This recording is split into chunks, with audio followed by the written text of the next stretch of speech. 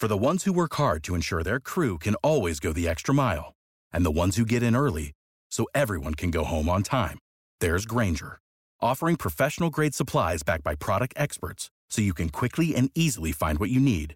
Plus, you can count on access to a committed team ready to go the extra mile for you. Call, click Grainger.com, or just stop by. Grainger, for the ones who get it done.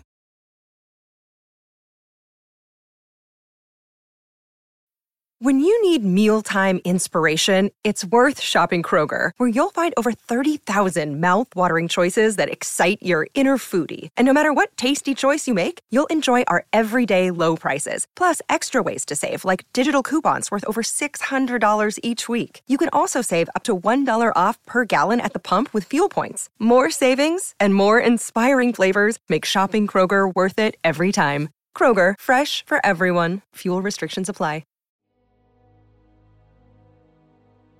Hello and welcome to the Modern Adventurer podcast, where adventurers and explorers tell their stories.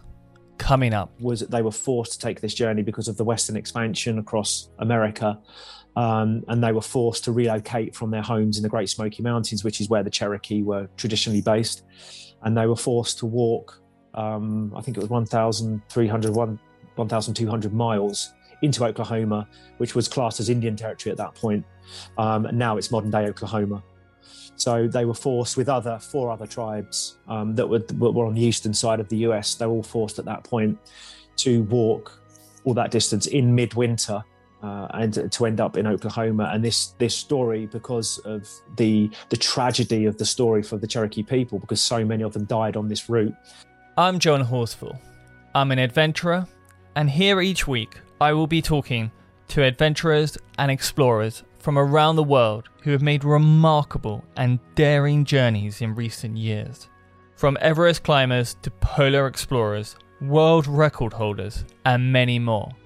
I hope this podcast sparks ideas and inspires you to explore and go on your own grand adventure.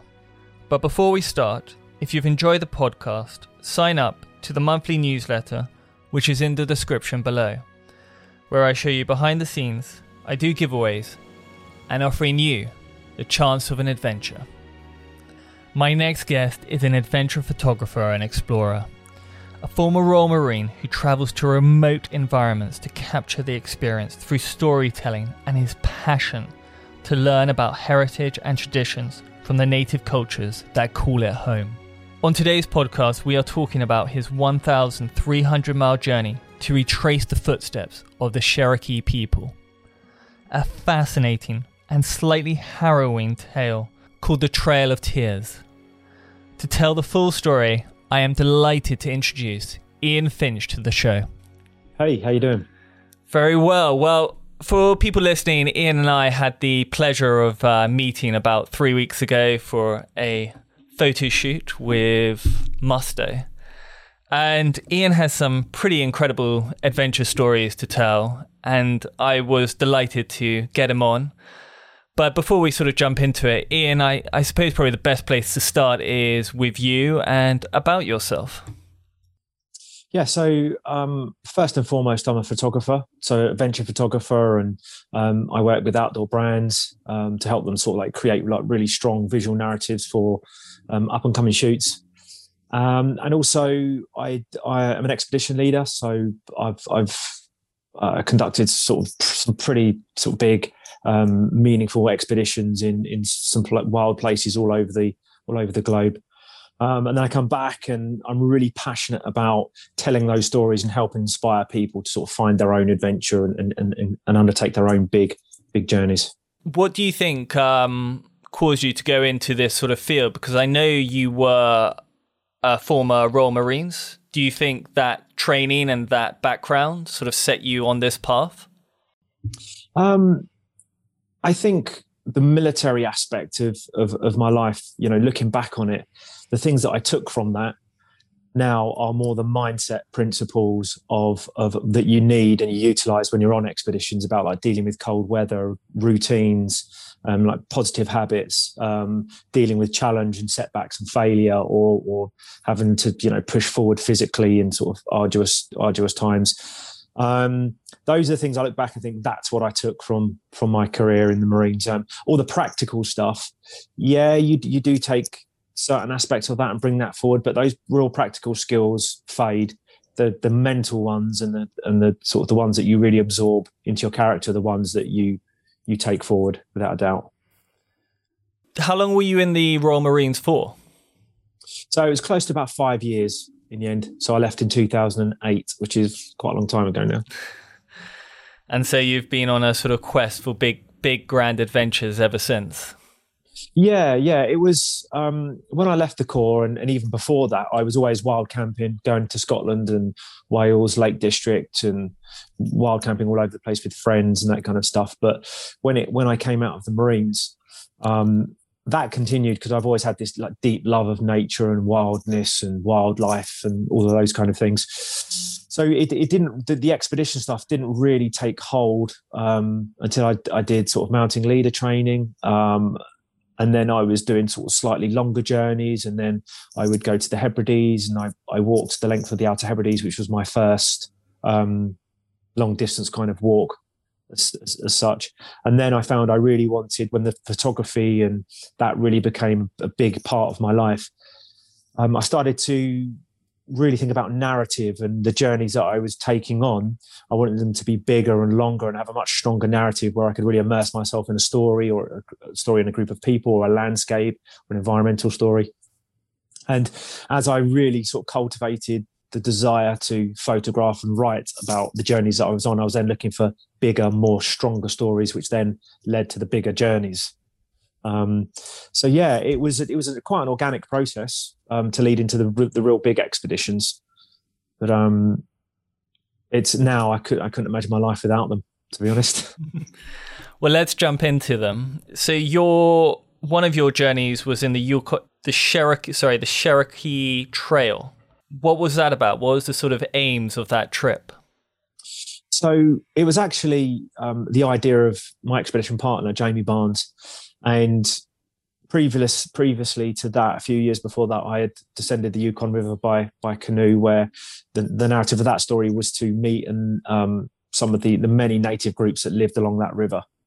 So a lot of my expeditions revolve around learning and meeting native groups in a certain region that we're in, and then learning about traditions and heritage and stuff like that, and environmental aspects of their life, their modern life. So the Cherokee journey was based around a route that the Cherokee people were forced to take in 1838, and the sort of in brief, the journey that they took was that they were forced to take this journey because of the Western expansion across America, and they were forced to relocate from their homes in the Great Smoky Mountains, which is where the Cherokee were traditionally based, and they were forced to walk I think it was 1,200 miles into Oklahoma, which was classed as Indian territory at that point, and now it's modern day Oklahoma.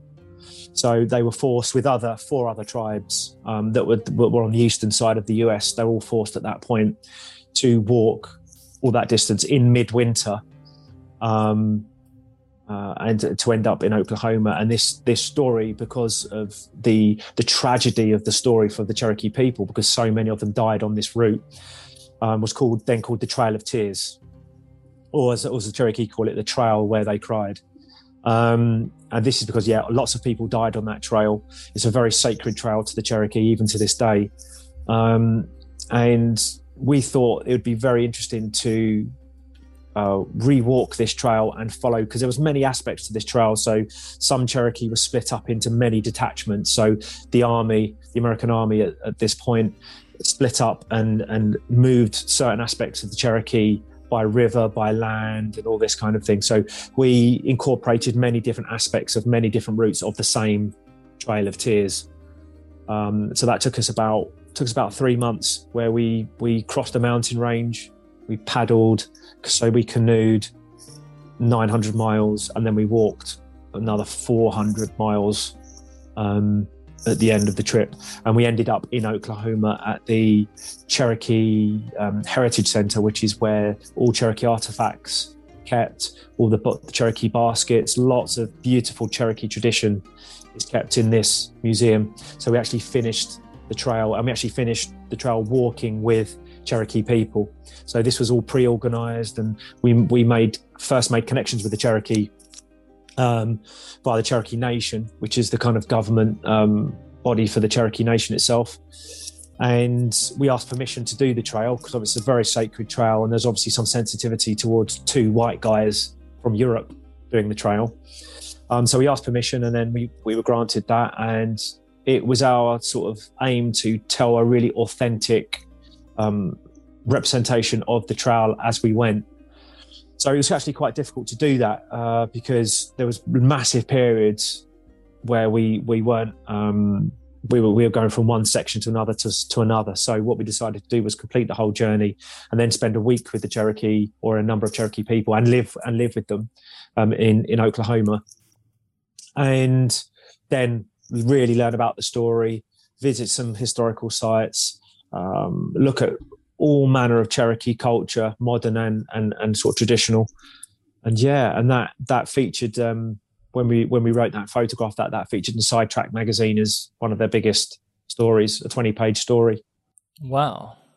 How did the Cherokee people sort of take to this story?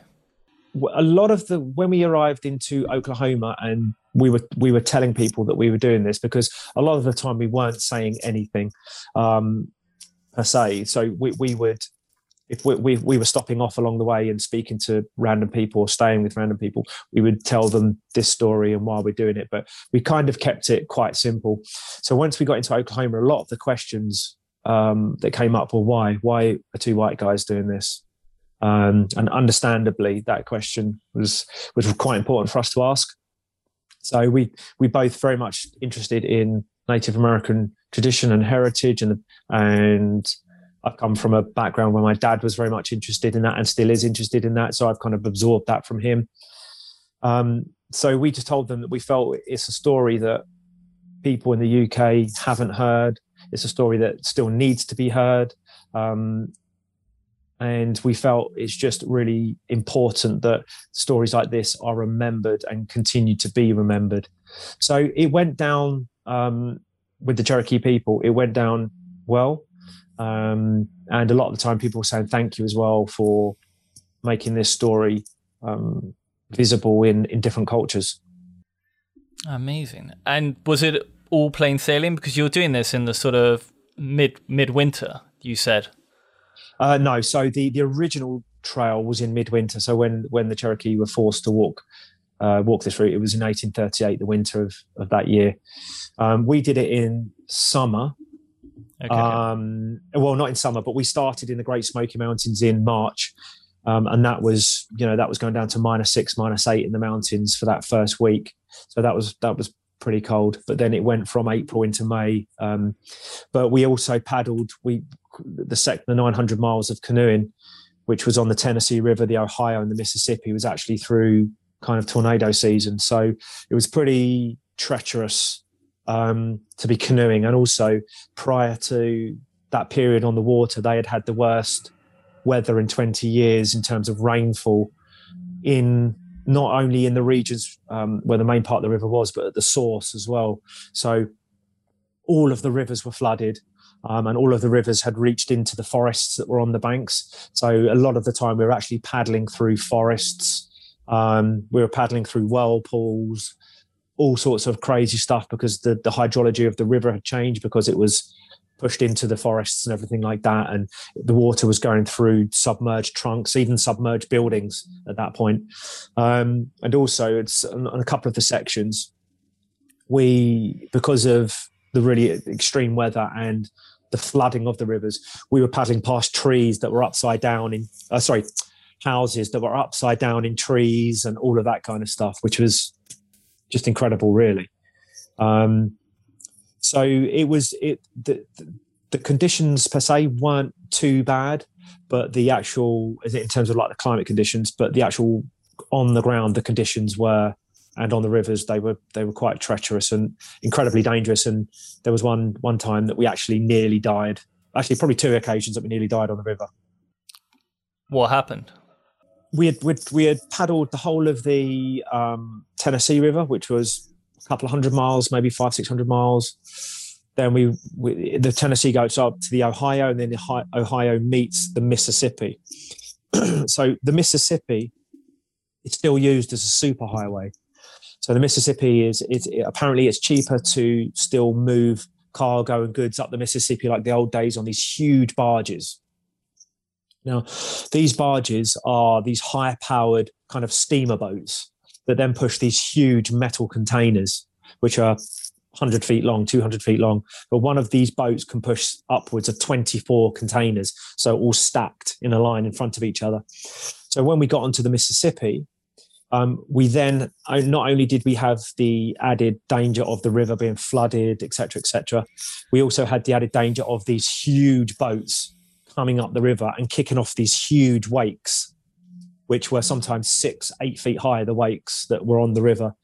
So whenever we saw them, we had to go pull into one of the forests, which was still flooded, and tie the boat up, wait for the barge to go past, take on the swell, holding onto the trees and stuff like that, and then paddle back out, paddle down river. And if we saw another one, it'd be exactly the same story. And this could happen 10, 20 times a day sometimes. So when the barges aren't pushing these metal containers, the containers are kept on the sides of the river. So maybe sometimes two abreast, and then lined up down the river and tied by these metal chains, maybe 10 feet from the shore. And then when the barges need them, they go to these containers, pick them up, and then move them on and fill them with grain and coal and cement, etc. So we found that it was actually slightly more safer to, instead of paddling out in the river where the barges were, was actually to paddle down between the containers. So you had the bank on one side, and then there was a 10-foot gap, and then one of these metal containers. So we would paddle down the side of these containers in these narrow channels. Then every 15 to 20 feet, or every 100 feet maybe, there would be a 100-meter gap between sets of containers, and then there'll be another 3 or 4 containers, and then another 100-meter gap. And in quite a few of these gaps between the containers, there was an eddy. So an eddy, just for people that know, is an area of water that's almost coming back on itself. So the water reverses because of where it's situated on the river and the flow, and et cetera, et cetera. So we would stop in these eddies between the containers and actually have a rest. So one of these days, the weather was really bad. So we had maybe like 20-mile-an-hour winds on the river, which is quite bad, kicking up a massive swell. And we had about 3 miles to go to get to this town where we knew we had pizza, coffee, shelter. So we had the canoe on the side of the river, and we made a decision to take on the river with the current, which was at 7 knots, which is pretty fast for a river, with wind, with a very bad storm that was coming in, just to get to this town. Now, these are the kind of decisions that you make, which sometimes you don't realize at the time can be actually life and death.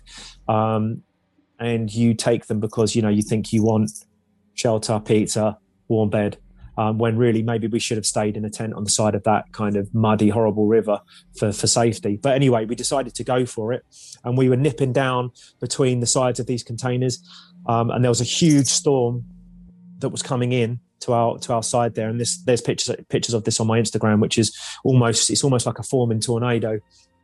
And we knew we had to get to this town for safety, and it was raining. It was seriously torrential rain. And we pulled into one of these, what we thought was an eddy between these 2 massive containers. And we were reaching down into the canoe to get the cameras out to take a picture of this storm. And then as I looked up, I realized that we were still in the flow of the river. Now, at this point, the Mississippi was meeting. It was a convergence point of the Mississippi and the Ohio, and it was on the bend. So for those that know about water and rivers and canoeing or whatever, the bend is the fastest part of the river, because the water's pushed into the bend and then pushed out of the bend. And there was just a kind of a convergence of all manner of problems at that point. So you had the flow, the storm, the narrow distance between the 2 containers. So as I looked up, the canoe was moving forward, nose in, to one of these containers. Now, these containers have their fronts are like that. So the water was going down and underneath these containers at a rapid speed. So I just screamed to Jamie to start paddling.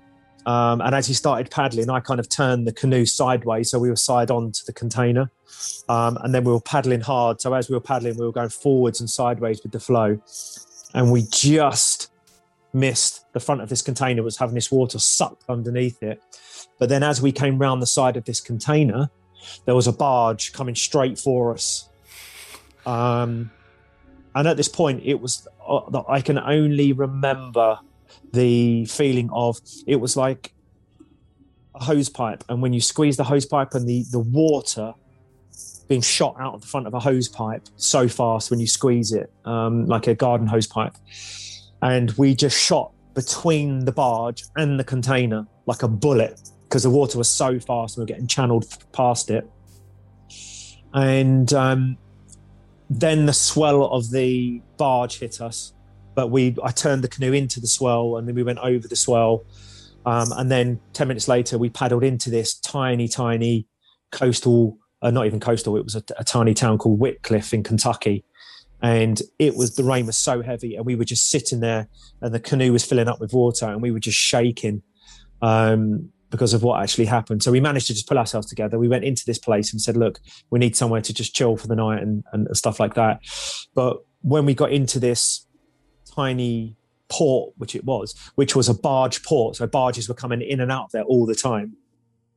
Apparently, all the barge captains had been on radio saying there's these crazy guys in a canoe out in the storm, out on the river, and to watch out for them because people had been killed at this area before because of all of the convergence of factors. And then a boat captain came in and he said, "You guys are suicidal. Firstly, being on the river when it's flooded like this. Secondly, paddling down by these containers and paddling out on the river at this point." And they were saying that they had seen big boats get sucked under the front of these containers and get basically crushed like a Coke can in a Coke machine. You get those machines where they crush Coke cans.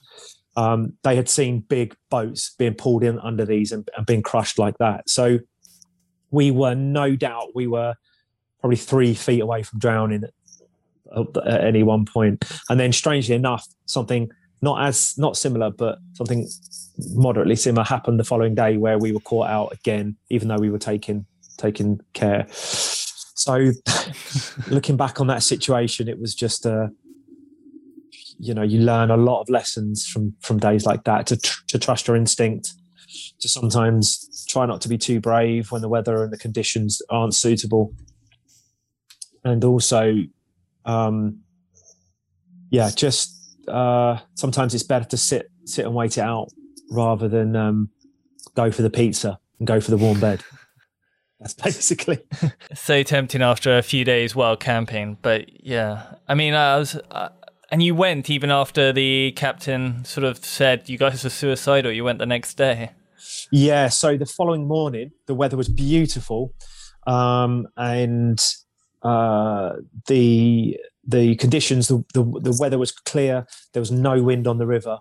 And we sat up for hours and we were like, how the hell are we going to get out of this port? Because there was ships moving in and out of it and containers moving in and out of it. And we just decided to make a run for it when we saw a gap after that. But then that day was then our biggest canoe day, our distance day. We canoed 55 miles that day, I think, or 53. So yeah, it's you take the rough with the smooth, and I think it's all about, especially when you're on the river, it's all about mitigating risk, and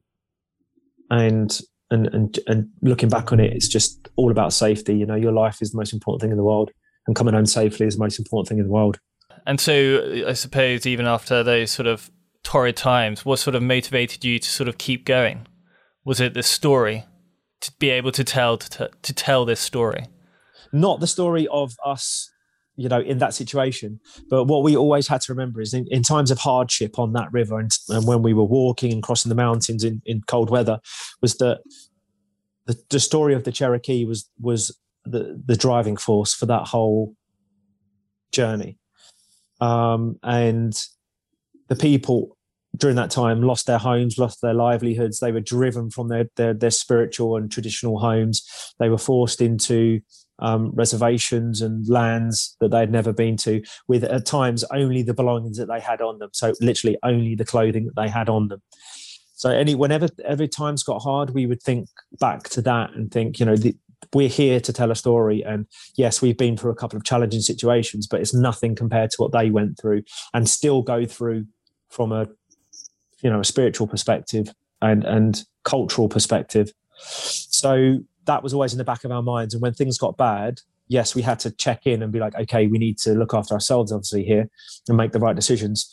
But we would think back to what those people endured and still endure. And that was our driving force to keep going.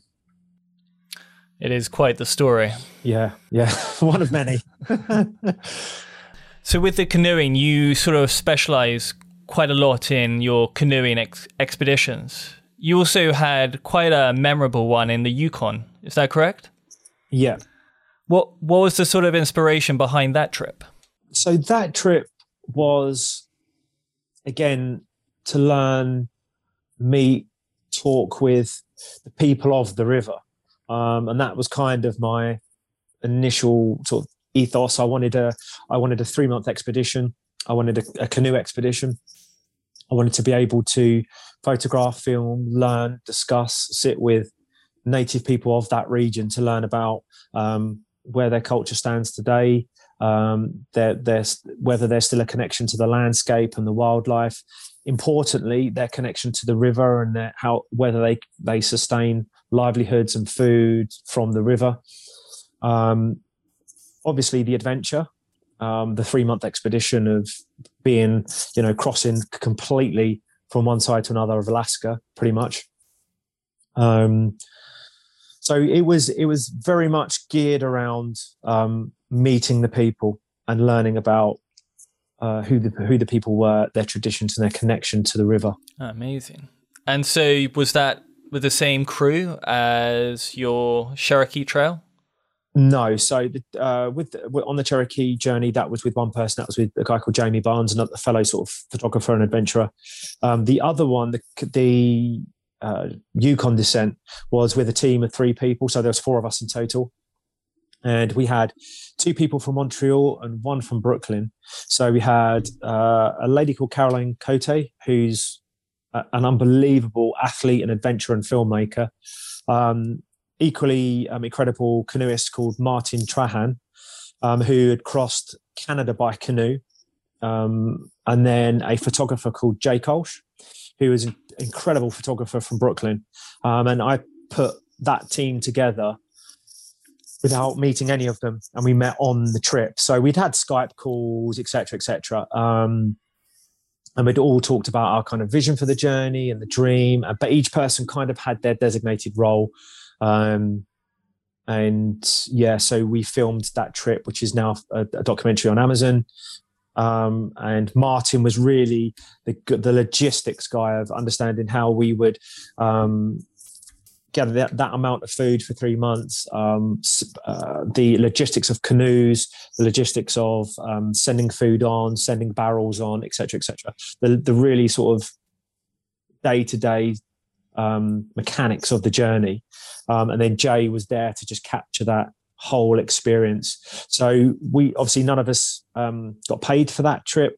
It featured in Sidetrack magazine of that year, but where we got a little bit of money for writing the story and Jay got some money for the pictures. But other than that, it was completely self-funded. So it was a pretty international team from Canada, US, UK, and it worked wonderfully. I mean, you have those challenges of human relationships, which you have on any trip with people that you haven't met and you haven't sort of formed and bonded over the years of friendship and relationships and understanding characteristics and drives and everything.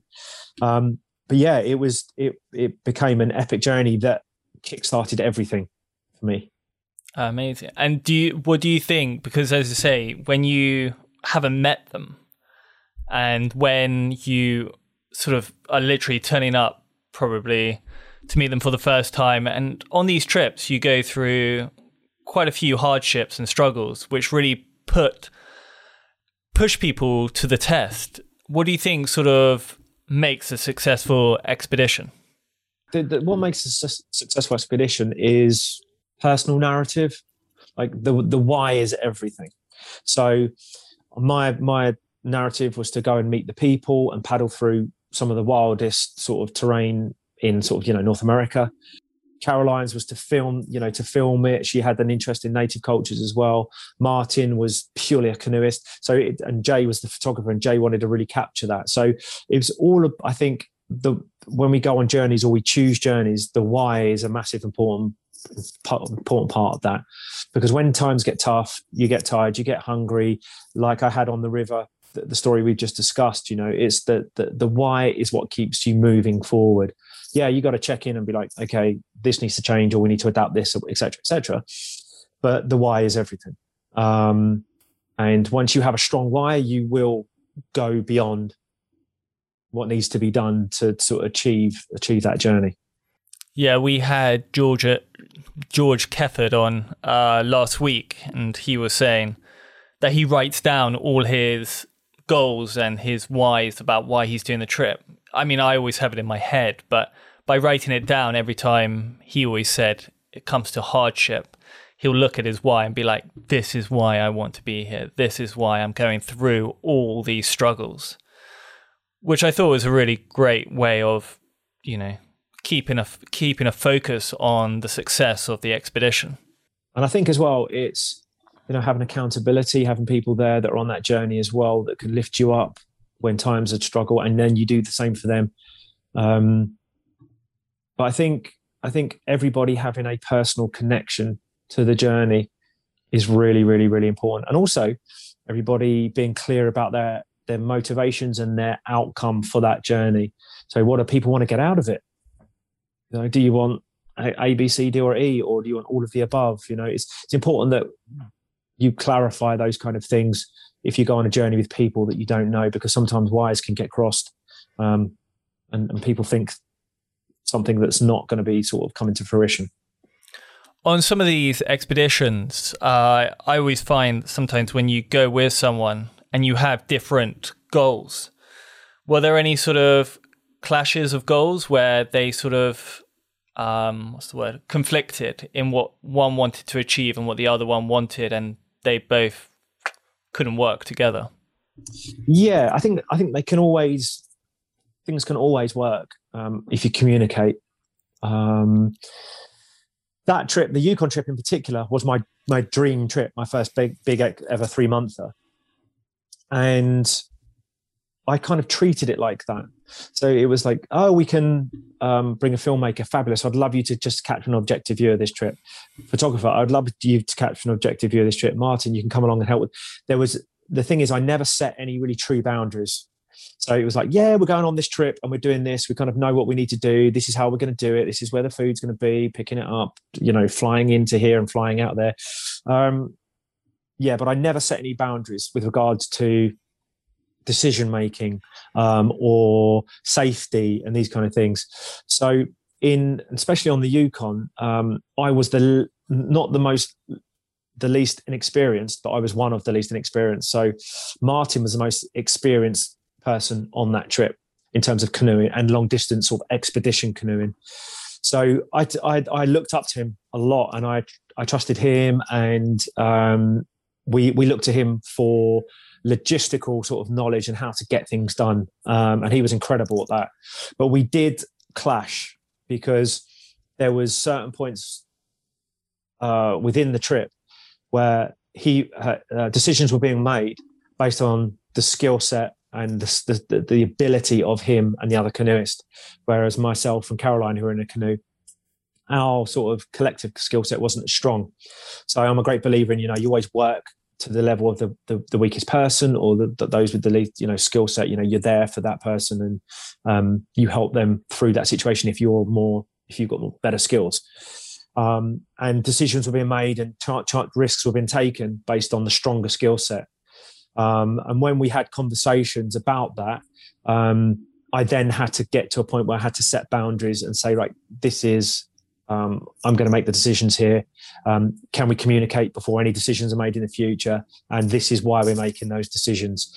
So, and that caused a little bit of friction, because you've got, on the one hand, you've got someone who's experienced and making decisions based on their experience. And then you've got me who's put the trip together and is thinking, erring on the side of safety.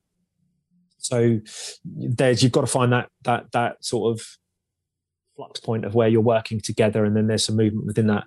And that did cause some friction. But all you got to do is just communicate and be open and be honest and say, and explain why you're coming to this decision and why you're making this decision. I mean, then things tend to work okay. But yeah, I've always said on expeditions, the distance or the tiredness or the practical stuff is never the hardest. It's the human relationships which are the hardest. And getting on with people when times are bad, cold, wet, hungry, that's when you find out what people are really made of, and how people respond to adversity. That's when you find what people are really made of. So yeah, that was the hardest part of the expedition for me, was the human relationships.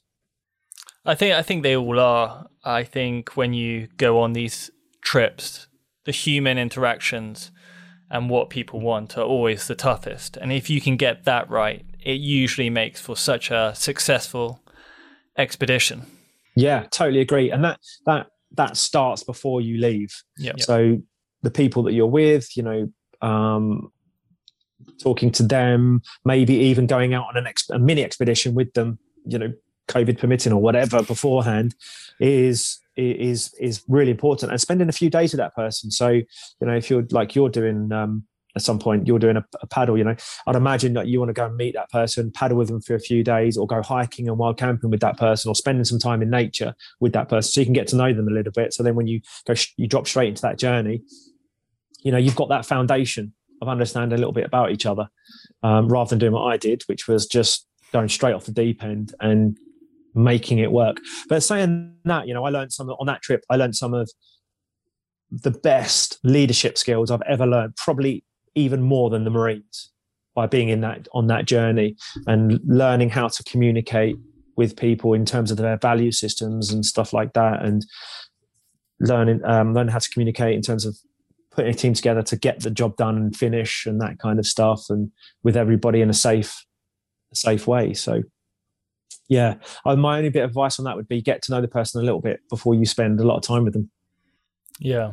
As I say, your photography and film that you've done on some of these trips, and those ones in particular, are absolutely breathtaking. Your photography, well, as I know from being with you and also from your Instagram and website, is stunning. And for anyone who's interested in these stories, his website, ianfinch.com, tells the whole story through words, through images, through film. So you can go and check it out.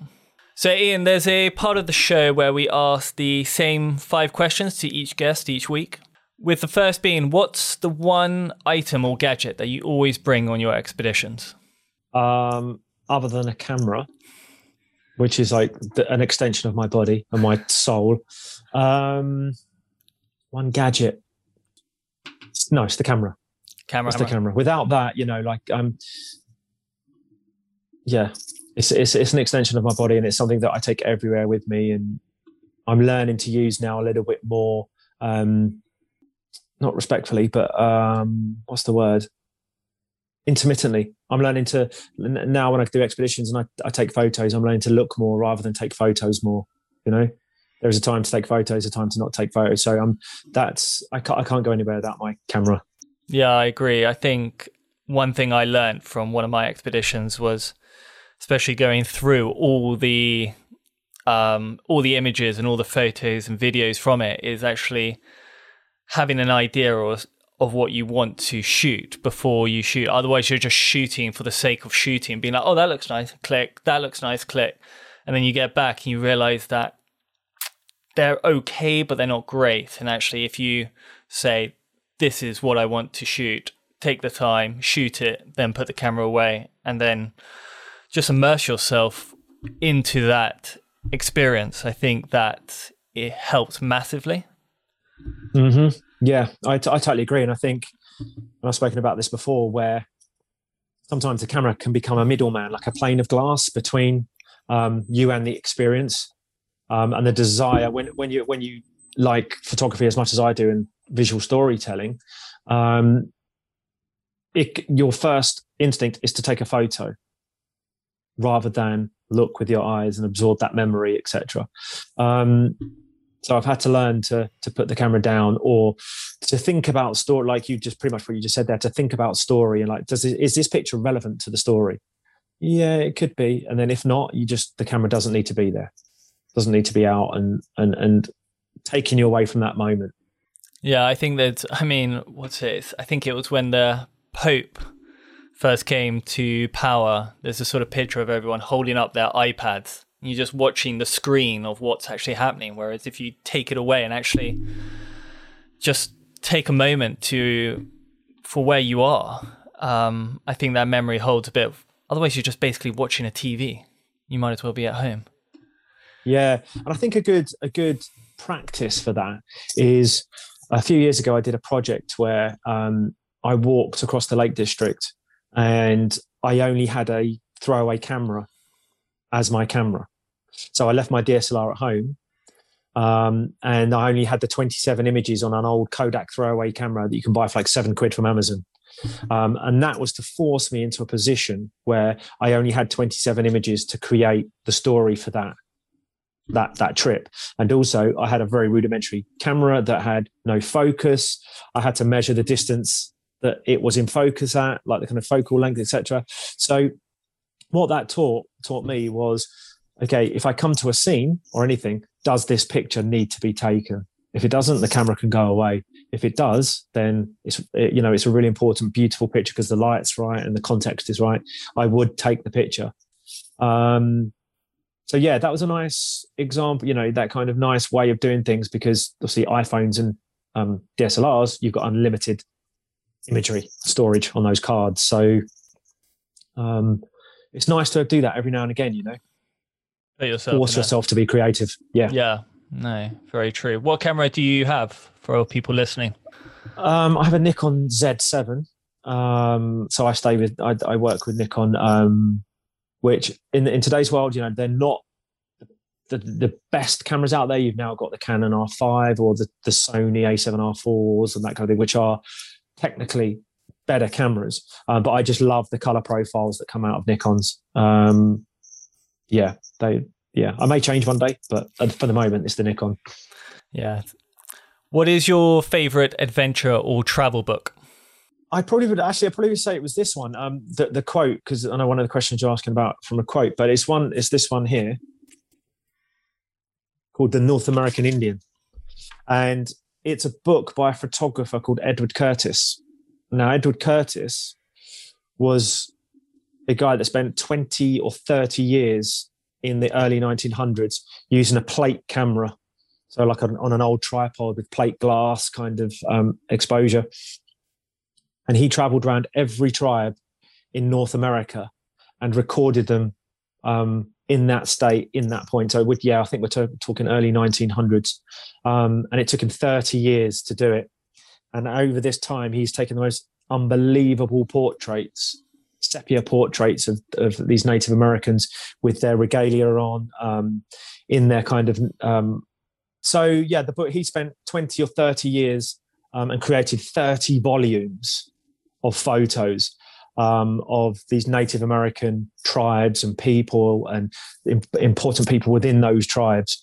And some of the portraits are just unbelievable. The book, it was just inspired me in so many ways because of the incredible Native American portraits. And it's a book my dad gave to me as well, which gives it sort of equal, more importance than anything. But it's just the guy's technical photography and how good he was at taking these photos with the equipment that he had at that moment in history, and the time that it took him to the breadth of his work over 20 or 30 years. I have to check that one out. Why are adventures important to you? I think immersing ourselves in nature, as much as we can is important. I think it's something that we are losing contact with. Our connection to the outdoors, our spiritual connection, our physical connection to the outdoors is something that I believe that we are slightly losing a little bit, losing touch of. Also, adventure is so important because you're in some way or another, you're pushing a boundary or pushing a comfort zone. And that to me is how we grow as people. And not forgetting that adventure is very relative. So you could be a mum with 2 children and put a tent in the garden, and that could be adventure for you. Or you could be like me and you, where we travel to wild places for something a little bit more extreme or longer or everything like that. So remembering adventure is still relative, and adventure is in our DNA. Exploration is in our DNA as people, as human beings, to explore, to go to different terrains, different environments. And I think we need to nurture that and feed that as much as we can.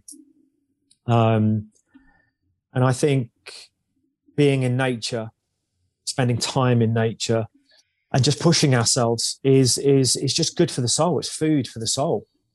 Yeah, no, I agree. As you were basically saying, I think the quote is, comfort and growth cannot coexist.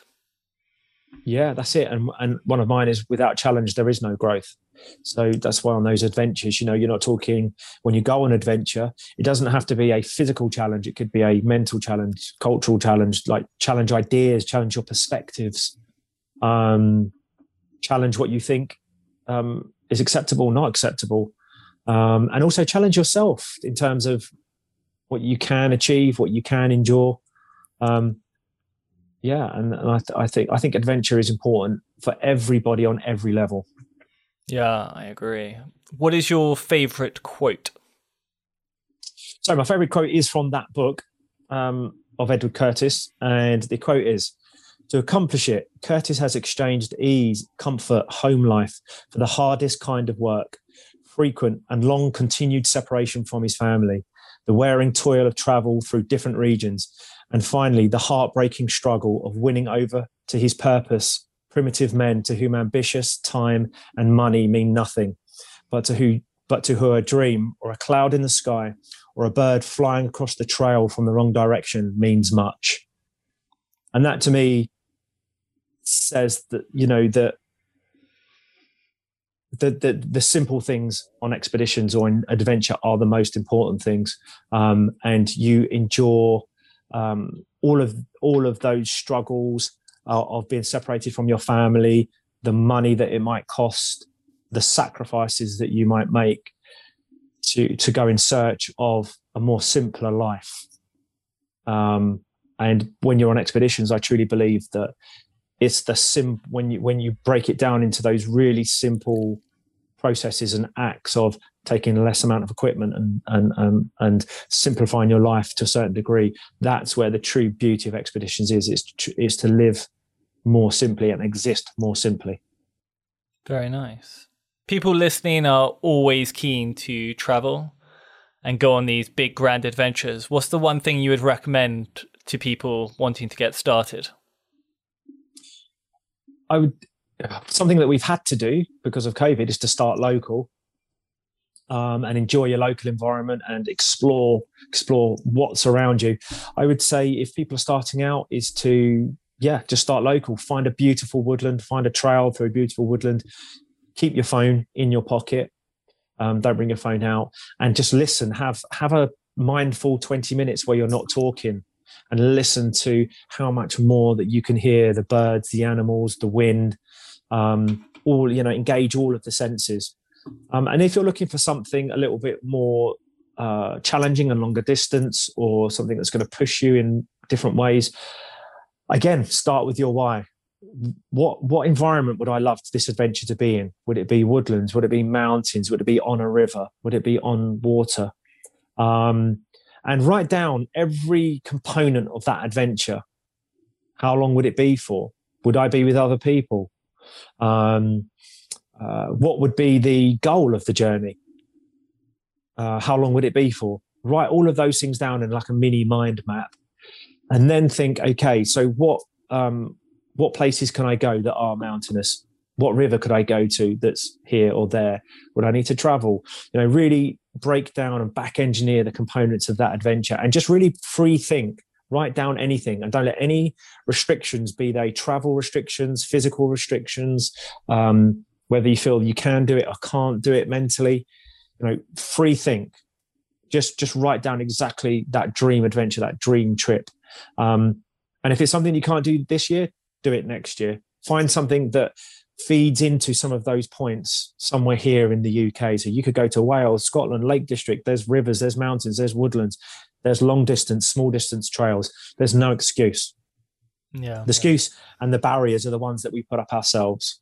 So just design your dream adventure and then find a way to make that happen. And if you can't, contact me. I'll help you make it happen. Well, there you go. No, I think it's very true. I think, for this summer especially, as we were discussing before the podcast started, my intention and probably yours is to keep it local, to keep it UK based.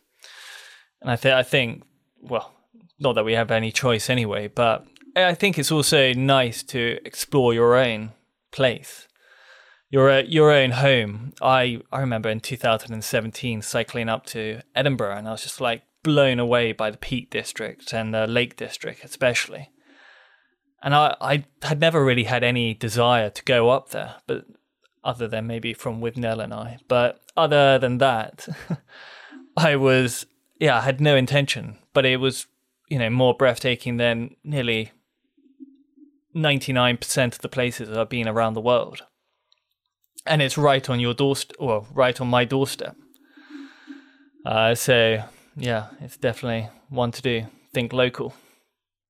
Yeah, that's it. And I think a lot of the time we assume adventure is far away.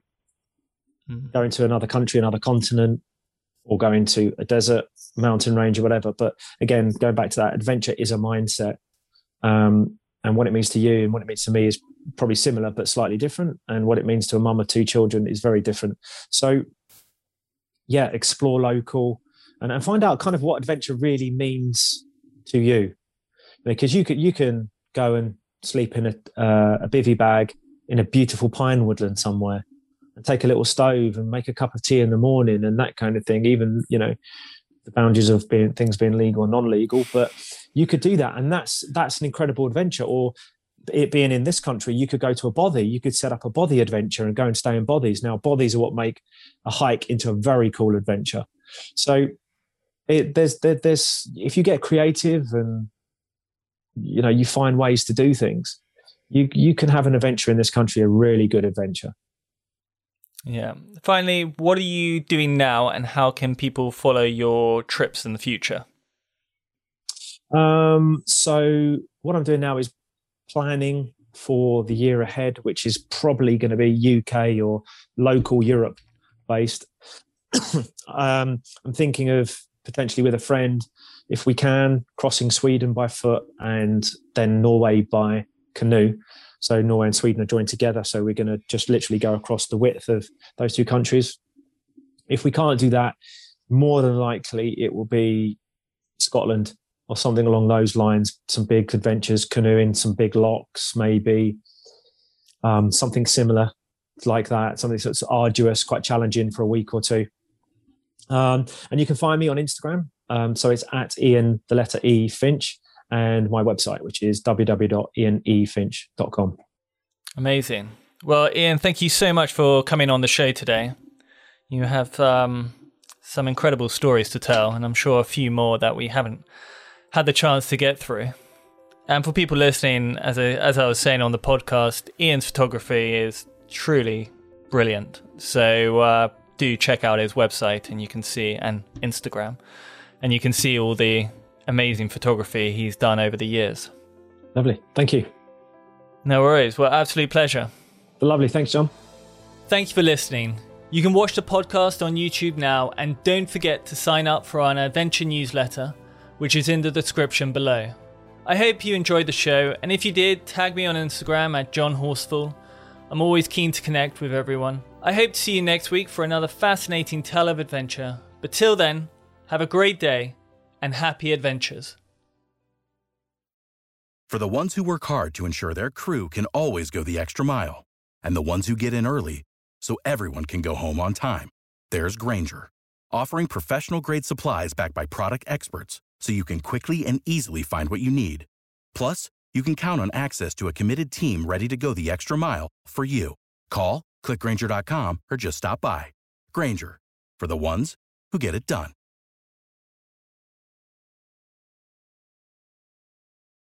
When you need mealtime inspiration, it's worth shopping Kroger, where you'll find over 30,000 mouth-watering choices that excite your inner foodie. And no matter what tasty choice you make, you'll enjoy our everyday low prices, plus extra ways to save, like digital coupons worth over $600 each week. You can also save up to $1 off per gallon at the pump with fuel points. More savings and more inspiring flavors make shopping Kroger worth it every time. Kroger, fresh for everyone. Fuel restrictions apply.